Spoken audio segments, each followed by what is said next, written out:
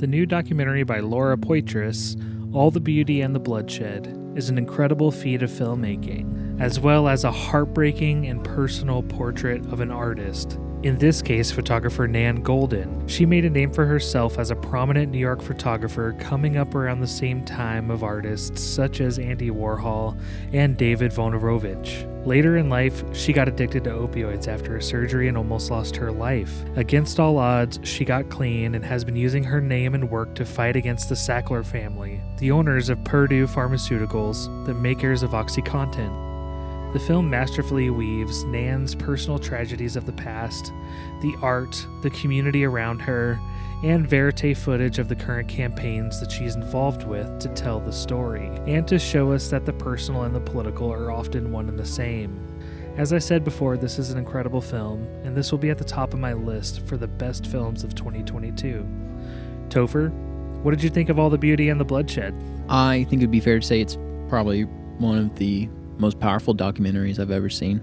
The weaving of so many different people's stories who by the end you felt like you knew and related with, so that every part to the documentary was harder and harder to watch because you felt more and more connected to these people.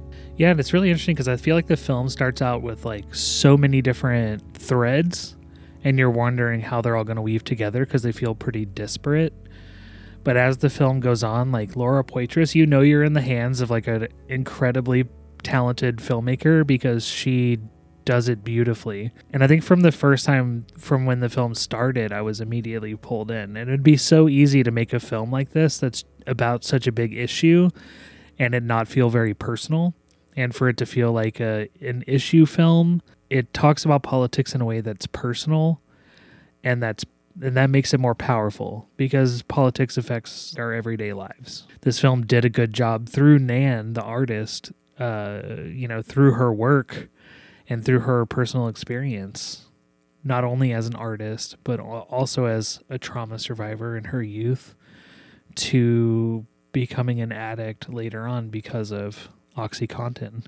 One of the main threads of the film was the word stigma. The documentary absolutely accomplished showing the absolute humanity of these people's experiences and how truly painful it was. And I think that whether or not the Sacklers will ever understand that, anyone watching this movie will. And seeing like all of the different people that this has affected, from a New York artist like Nan Goldin, who has been incredibly successful, down to all the people working in the organization that they started and doing the work out on the streets. I agree with what you said earlier, that there were so many different themes throughout the entire film, but yet were so purposefully and beautifully crafted back together and woven back together to make the point that much more tangible and relatable, and you feel the impact of every single point. One of the most powerful stories they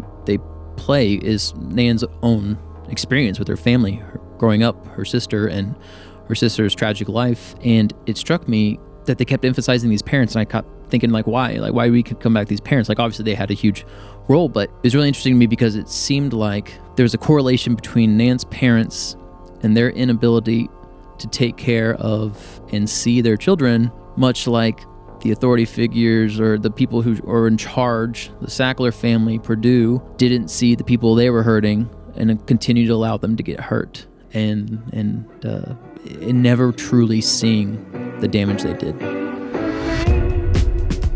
Photography is like a flash of euphoria and gave me a voice. 100,000 dead! 100,000 dead!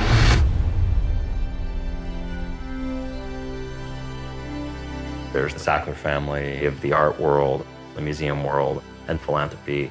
And then there's the big pharma marketing and addiction and death. My anger at the Sackler family, it's personal. When you think of the profit of people's pain, you can only be furious.